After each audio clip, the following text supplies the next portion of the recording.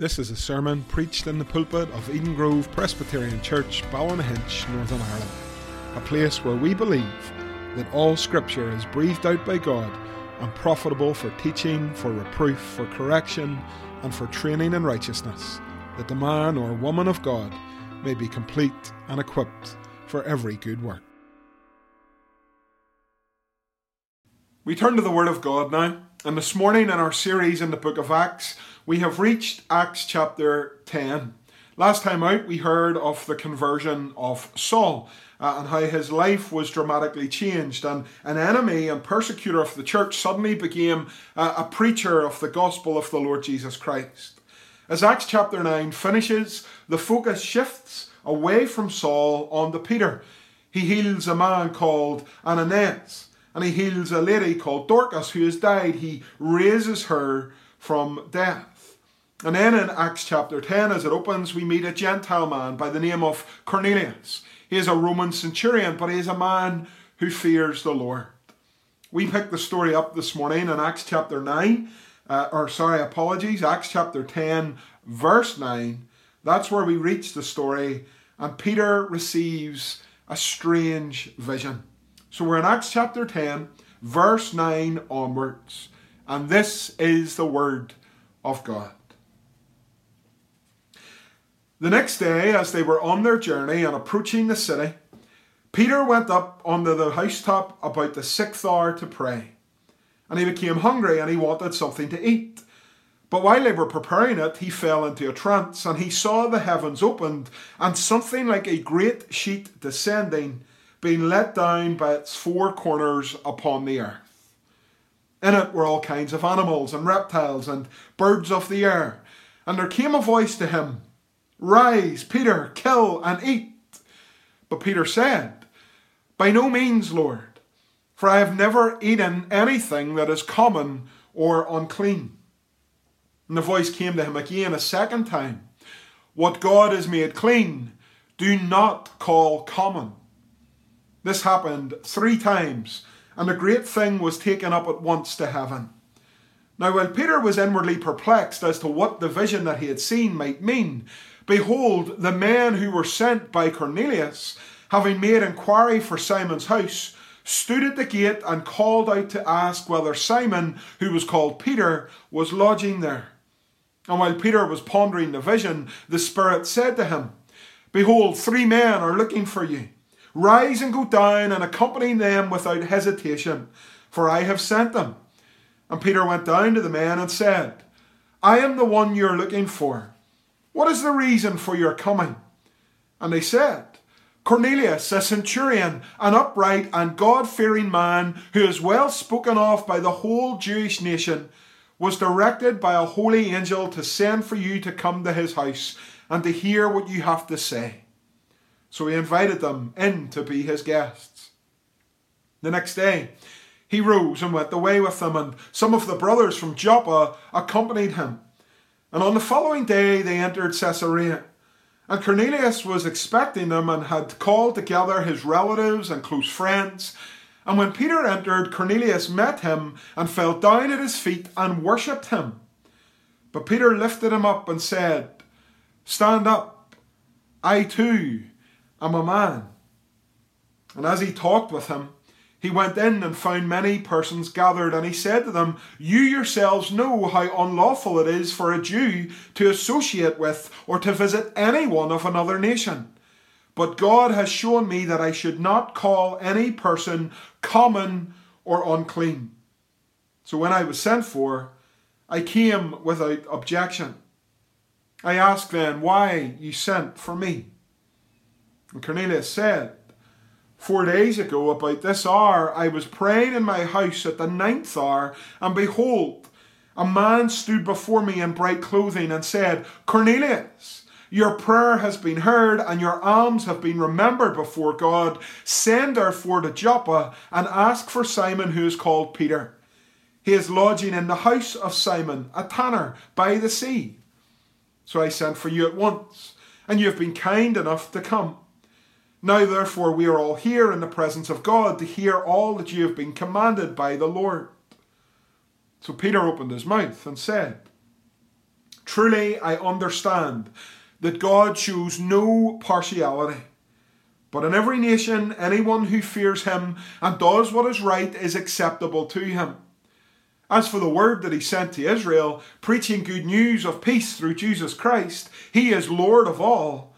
You yourselves know what happened through all Judea, beginning from Galilee after the baptism that John proclaimed, how God anointed Jesus of Nazareth with the Holy Spirit and with power. He went about doing good and healing all who were oppressed by the devil, for God was with him. And we are witnesses of all that he did, both in the country of the Jews and in Jerusalem. They put him to death by hanging him on a tree. But God raised him on the third day and made him to appear, not to all the people, but to us who had been chosen by God as witnesses, who ate and drank with him after he rose from the dead. And he commanded us to preach to the people and to testify that he is the one appointed by God to be judge of the living and the dead. To him all the prophets bear witness that everyone who believes in him receives forgiveness of sins through his name. While Peter was still saying these things, the Holy Spirit fell on all who heard the word. And the believers from among the circumcised who had come with Peter were amazed, because the gift of the Holy Spirit was poured out even on the Gentiles. For they were hearing them speak in tongues and extolling God. Then Peter declared, "Can anyone withhold water for baptizing these people who have received the Holy Spirit just as we have?" And he commanded them to be baptized in the name of Jesus Christ. Then they asked him to remain for some days. Amen. And we thank God today for his word. By the grace of God, in just 3 years' time, our church fellowship in Eden Grove is going to celebrate its 250th birthday.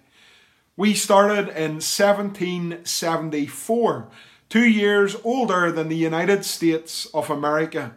And at times throughout our history, we've had our divisions. We once upon a time split into 2nd and 3rd Ballynahinch, arguing over a minister. Imagine. But thankfully, as of today, we are one church called Eden Grove, and we continue that gospel witness that has been going on now for almost 250 years. We're incredibly thankful for that. And in a couple of years, we will celebrate it and rejoice before the Lord and thank him for his faithfulness and look forward, we pray, to a future where the gospel will continue to echo in Ballynahinch, coming from the Eden Grove pulpit. But if we could go back in time to Ballynahinch back then, back in the day when our forefathers were planting a church called Eden Grove, I think one thing that we could say about them was that as they planted that church, every single one of them, I imagine, was a Gentile. Now you might think that's a strange point to make, but actually when we get into the book of Acts today, we will see it as a hugely significant thing. When Pentecost happened, the gospel is preached to a gathering of Jewish men who hear the gospel in their own languages, and they believe it and they receive it. But the gospel isn't just for the Jew. The gospel is for the Jew and the Gentile. And the gospel was commanded by Jesus to be preached to the ends of the earth, in Jerusalem, Judea, Samaria, and to the ends of the earth. Brothers and sisters, in our little church in Ballynahinch, we are included in that, the ends of the earth. We are a gathering of men and women from a Gentile, not Jewish background, who have received Christ by faith. And today, just as we have believed the gospel, so we preach the gospel, and we continue to try to make Christ known in this district. It is so wonderful to understand that, because a hugely significant day comes in Acts chapter 10. For a day has arrived where Peter will preach the gospel to the Gentiles, and they will believe it. Without this day, there would have been no church in Ballynahinch. Without the gospel leaving Jerusalem and going to the Gentile nations, there wouldn't have been a church even on this island of ours, even over in the mainland, America, Africa, Asia. Without this day, with the gospel going to the Gentiles, you and I would still be in darkness without God and without hope in this world. But thanks be to God, for the gospel left Jerusalem and is going and has gone to the ends of the earth. As we get into this passage, a little bit of the background first. At the end of Acts chapter 9, we meet someone called Aeneas. He is a man who has been bedridden for 8 years, Acts 9 and verse 33. But Peter comes to him, tells him that Jesus Christ heals him, and immediately he gets up and rises from his bed. Later in Acts 9 and verse 36, we meet a woman called Tabitha, also known famously as Dorcas.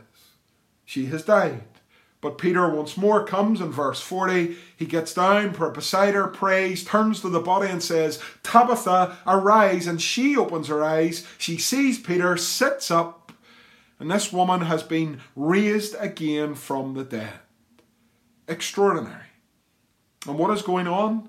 As the scene shifts away from Saul and moves back to Peter, what is going on is that Peter is now being used by God to take the gospel to the Gentiles.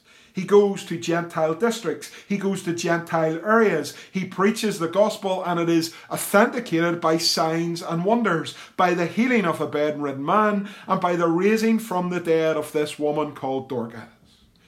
And as Acts chapter 10 begins, if we've already touched briefly on Gentile areas, we now arrive in the town named after Caesar himself, a predominantly Gentile town, and we meet a Gentile man by the name of Cornelius. The scriptures tell us that Cornelius feared God. Now later in this passage we will see that it's much later that Cornelius comes to true saving faith. There's a moment in today's passage where Cornelius even tries to worship Peter. And Peter says, no, don't do that. I'm a man just like you. But Cornelius fears God nevertheless, still to come to full saving faith in Jesus. But he is a man who, we are told, feared the Lord. His household did as well, verse 2. He gave alms generously to the people. He gave money to the people. And he prayed continually to God. And it was by the prayers of this God-fearing man that the Lord was to move. The Lord comes to Cornelius by way of an angel. Verse 3 tells us that, and the angel speaks and says, "Cornelius." And verse 4, he stared at the angel in terror and said, "What is it, Lord?" And the angel said to Cornelius, "Your prayers and your alms have ascended as a memorial before God. And now send men to Joppa and bring one Simon who is called Peter. He is lodging with one Simon, a tanner, whose house is by the sea." Brothers and sisters, if we ever have lost the will when it comes to prayer, if we ever question the need for it, the power of it, then we look at a passage like this. A God-fearing man who is praying to a Lord who he is yet to know fully, and yet providentially the Lord takes those prayers and uses them to bring Peter up to Caesarea to preach the gospel. Brothers and sisters, our God is a God who uses means to bring about his purposes. He uses the ordinary means of the local church to build up us in the faith. He uses the sacraments of baptism and the Lord's Supper. He uses prayer, and he uses the reading and especially the preaching of the word to strengthen us in our faith. The Lord God Almighty uses means to bring his purposes to pass. And here we see the gospel about to come to the Gentiles by the means of an answered prayer of a Gentile man. Cornelius was obviously a good man. He was a centurion, boys and girls. I asked you earlier on, what job did Cornelius do? How did he pay the bills? How did he put bread on the table? Cornelius was a centurion. He was in charge of a group of men, 100 men, known as the Italian cohort in verse 1. And therefore, as a centurion, boys and girls, as a Roman soldier in charge of 100 other Roman soldiers, he would have been a man of good respect, integrity, good moral uprightness. He was a decent fella. And yet, he understood that there was a Lord, a God greater than him, and he was seeking after the Lord. The Spirit was at work in this man's life. And soon Cornelius, the Roman centurion, his prayer was going to be answered. The next day, verse 9 tells us, as the men who Cornelius had sent to bring Simon Peter to Caesarea were on their journey, Peter was up on the housetop about the 6th hour to pray. He was hungry and he wanted something to eat. And so whilst it was being prepared, he fell into a trance, verse 10. And he saw something incredibly strange. Boys and girls, I asked you to draw a picture of this. So listen up. What was it that Simon Peter saw in his trance as he was praying up on the rooftop to the Lord? Here's what the Bible says. He fell into a trance, and boys and girls, he saw the heavens opened and something like a great sheet coming down from heaven, being let down by its 4 corners upon the earth. So boys and girls, the heavens opened and there was something like a great sheet coming down, and it was let down by its 4 corners upon the earth. And in this great sheet were all kinds of animals and reptiles and birds of the air. Boys and girls, a really strange thing. A huge sheet coming down from heaven by the 4 corners and filled with all kinds of animals and reptiles and birds of the air. Very quickly, we see what the Lord is up to. In verse 13, there comes a voice to Peter and says, "Rise, Peter, kill and eat." Now for you and I, perhaps as Gentiles, Balnahinch Gentiles, not from a Jewish background, but from a Gentile background, for you and I, such a command would not be problematic at all. We rise, we eat, we don't think much about it. We might pray and thank God for the chicken, for the pork, for the bacon, for whatever it might even be. We wouldn't think much about it. But for Peter, this was an extraordinary moment. Peter was a man who was a devout Jew, coming from a Jewish background, born and reared in the Jewish faith, knowing the God Almighty, and now coming to serve the Lord Jesus Christ and to preach the gospel. But this for Peter was extraordinary. And he says to the Lord, by no means, verse 14, "I have never eaten anything that is common or unclean." In other words, says Peter, "Lord, I have kept all of your dietary laws that we see in the Old Testament. I have taken them seriously. I have not eaten anything that is called unclean in your word." So Peter is taking the word of God seriously. Peter is taking the commandments of God seriously. And Peter is keeping himself separate from anything that has been declared unclean in the Old Testament. You might say that Peter's not doing anything wrong here. But the day of change has come. The Lord speaks and tells him in verse 15, "What God has made clean, do not call common." What God has made clean, do not call common. There's a radical change that is happening. The Lord is moving and the gospel is going to the Gentiles, to those considered unclean, to those considered common and uncouth and outside the commonwealth of Israel. The gospel is going to places where previously it had not gone. And so now the Lord comes and says to Peter, "Have a look at these animals, rise, kill and eat." Peter says, we're told 3 times, "Lord, I won't do this. I've never eaten anything like this, anything common or unclean. Not me, Lord." And the Lord says, "No, Peter, do not call anything common that I have made clean." The dietary laws in the Old Testament were given to God's people to clearly delineate them and differentiate them from the pagans around them. And yet they had come to misunderstand them. In Mark chapter 7, we see a similar thing, and we shouldn't believe that this is exactly brand new because the Lord Jesus Christ has already taught on this. In Mark 7 verse 1 we read that when the Pharisees gathered to Jesus with some of the scribes who had come from Jerusalem, they saw that some of Christ's disciples ate with hands that were defiled, that is, unwashed. For the Pharisees and all the Jews do not eat unless they wash their hands properly, holding to the tradition of the elders. So these Pharisees and these Jews also held to the traditions passed down to them from their elders. But they had missed the point of these traditions. These traditions were not a means to an end. They weren't a means to save these men. They weren't a means to make them more holy and better than those around them. These laws were put in place to show that God's people were to be separate from the pagan nations around them. But these men had trusted in them and forgotten that God is more concerned about the heart and not the hand. Jesus said to them in verse 6 of Mark chapter 7, "Well did Isaiah prophesy of you, you hypocrites, for as it is written, this people honours me with their lips, but their heart is far from me. In vain do they worship me, teaching as doctrines the commandments of men." You leave the commandment of God, says Jesus, and hold to the tradition of men. Jesus' point was clear, that those of you holding to these dietary laws and dietary requirements, well, you have missed the point here.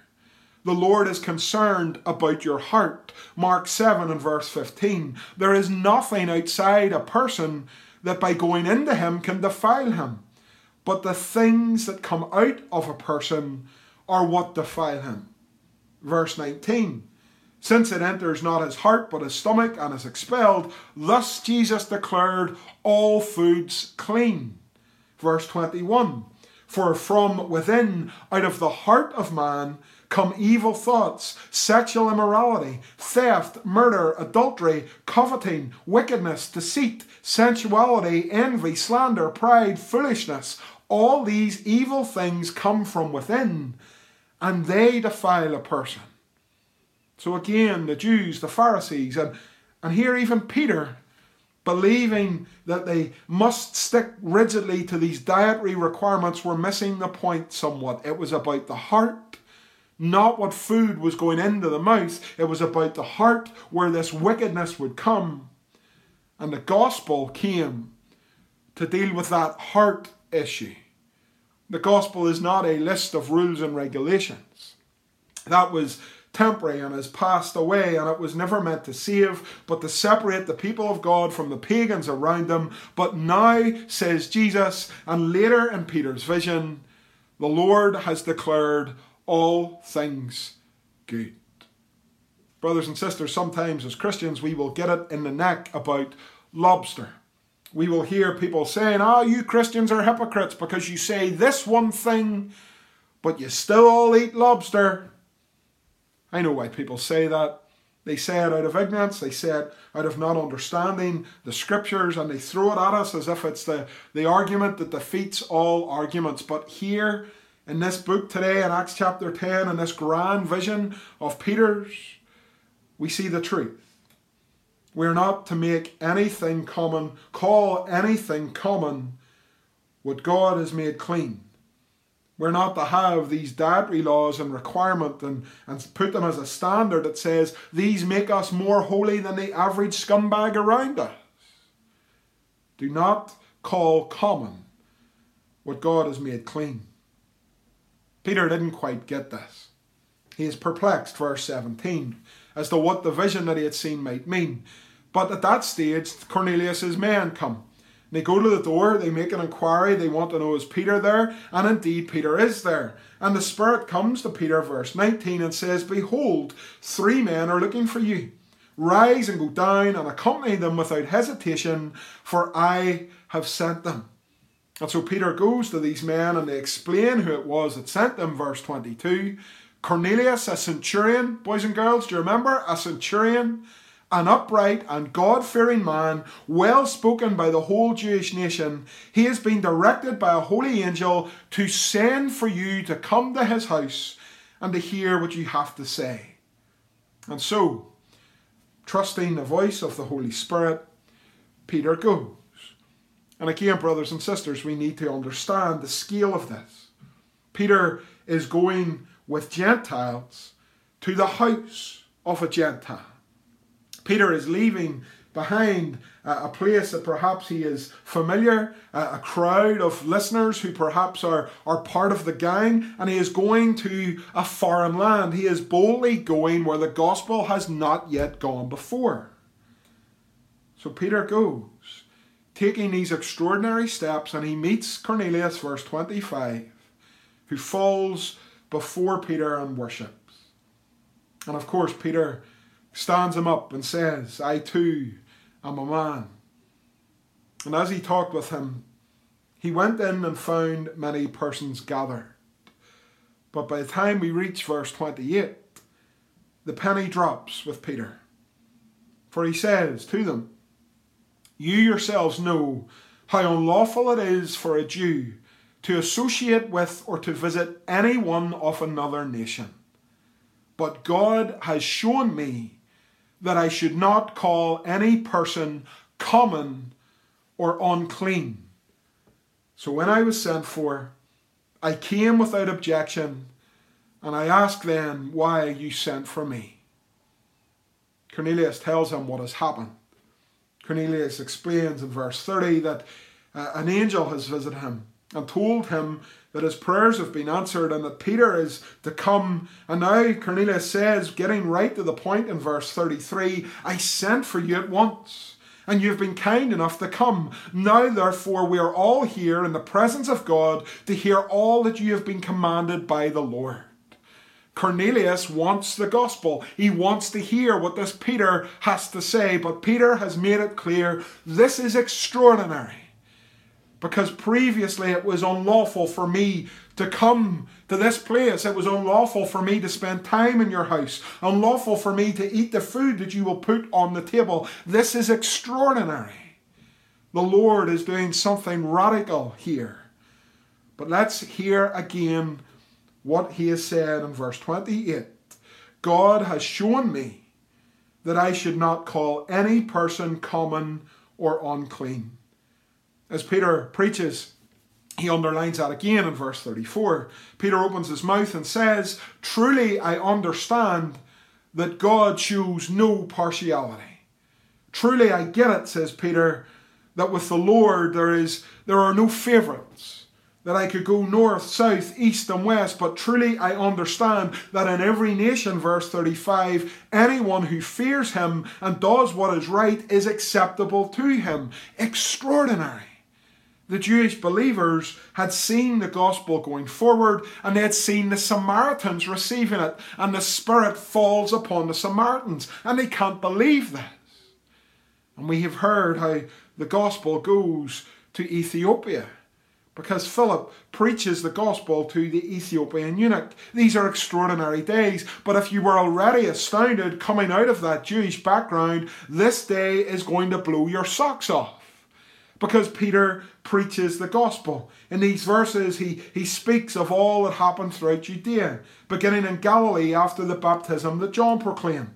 Verse 38, how God anointed Jesus of Nazareth with the Holy Spirit and with power. And Jesus went about doing good and healing all who were oppressed by the devil, for God was with him. And Peter says in verse 39 that we are witnesses of what he had done amongst the Jews and in Jerusalem. They tried to kill Jesus by hanging him on a tree, but God raised him on the third day and made him to appear to us as his witnesses. And we have been commanded to preach the gospel. And in verse 43, to him all the prophets bear witness that everyone who believes in him receives forgiveness of sins through his name. Peter preaches the gospel. And he preaches it in a Gentile home, headed up by a Gentile centurion, full of Gentile people who previously were considered by Peter to be unclean along with the food on their table. But even now in verse 44, as Peter said these things, the Holy Spirit fell upon the Gentiles.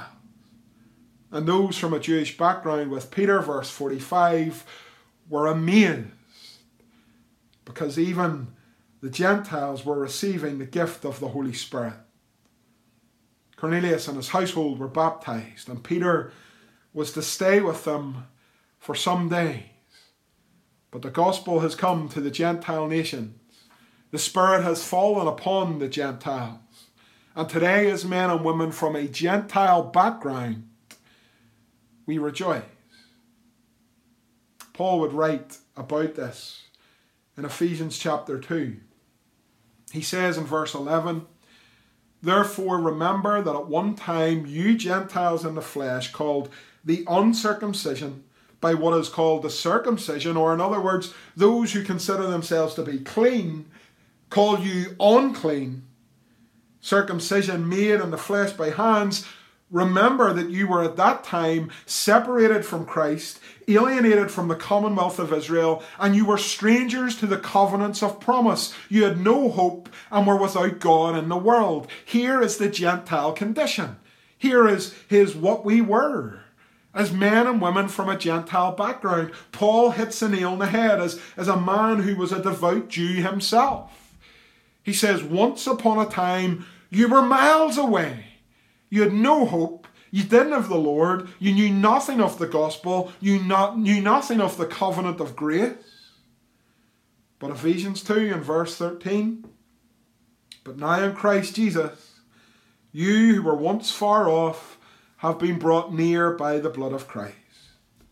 For Jesus himself is our peace, who has made us both one and has broken down in his flesh the dividing wall of hostility. He has abolished the law of commandments expressed in ordinances, that he might create in himself one new man in place of the two, so making peace, reconciling us both to God in one body through the cross, thereby killing the hostility." Brothers and sisters, as we read those familiar verses in Ephesians 2, I pray they will humble us, lost in this world as Gentiles with no clue about the Lord. But now we have been found. Lost in this world as Gentiles with no clue of God's covenant of grace, but now we have been found.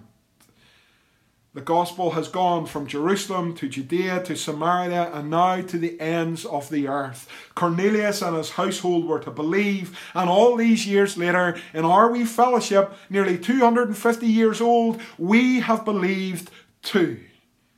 Men and women saved by grace alone, through faith alone, in Christ alone.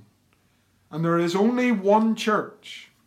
Jesus did not die for people groups with different gospels for each of them and different churches for each of them. Jesus died for the one body, the church. He has killed the hostility between Jew and Gentile. He has laid down his life as a ransom for many. And boys and girls, I asked you a question. How is anybody to be saved? Whether it is you or your granny or your uncle or your auntie or people in Africa or people in China or people in Australia or in Peru and South America or on some little island in the middle of the ocean, how is anybody to be saved? Maybe they're coming from a Jewish background, a Gentile background, a Muslim background, a background where they don't believe anything about any God. How are any of these people to be saved? Boys and girls, by grace alone, through faith alone, in Christ alone. Here is the gospel. And it is a gospel that saves anyone who calls upon the name of the Lord. Brothers and sisters, there is one church. Paul speaks about it in Romans 11 as the one olive tree. He speaks of the trespass of the Jews, and through that salvation has come to the Gentiles so as to make Israel jealous. He speaks that we were wild branches and the natural branches on the olive tree were broken off and you and I were grafted on. If this is true, as it surely is, then there is no room for arrogance in the Church of Jesus Christ. There is no room for us to snub our nose at the Jews who don't get Jesus and who have rejected Jesus. There is no room for us to do that. Because as Paul says, if the natural branches were broken off, then you can be broken off too. We remain focused on Christ with no arrogance or pride, rejoicing in the fact that we have been grafted onto the olive tree of God, Jew and Gentile, saved by grace alone, through faith alone, in Christ alone. And if we do not believe that the Jews are saved just in the same way as you and I, then remember that in Hebrews 11, the great hall of faith, men and women from a Jewish background constantly are described with these two words: by faith, by faith, by faith. By faith. From the beginning of time, men, women and children have been saved. And there were Gentile men, women and children saved before these days in Acts chapter 10. But in a greater way, a bigger way, a more extraordinary way, the gospel was going into the Gentile world and breaking down barriers and reaching the furthest corners of this earth. And it continues to this day. Thanks be to God for 250 years in our little Gentile church. But thanks be to God for the gospel of grace and the covenant of grace, which extends way far back beyond time itself. We rejoice in the gospel that saves even those like us, once considered common and unclean. Brothers and sisters, what do we do with this passage? Firstly, I think we use it to chase away any arrogance that we might have. I remember as a foolish young man having no clue, and I said stupid things like, "God's a prod." I saw it written on a gable wall somewhere and I thought it sounded good and I thought I would say it. May the Lord forgive us our foolishness. May He forgive us our arrogance. May we be men and women whose hearts break for the Jewish nation, which largely today has rejected Christ and still rejects Christ. May we pray for the salvation of the Jews. May we read Romans 11 and see the mystery of salvation that will come to Israel. We believe that all of Israel will be saved, and that means that the Church of Jesus Christ, the true Israel of God, made up of Gentile and Jew, will be brought in. We should be much in prayer for the Jewish people. We should be much in prayer for the natural branches who have been broken off. We should pray that the Lord would work and open their eyes so that they might see Jesus. So we chase away arrogance and we pray for the Jews. But brothers and sisters, we reflect on the fact that Christ, by His blood, has destroyed the dividing line of hostility. Consider our churches today.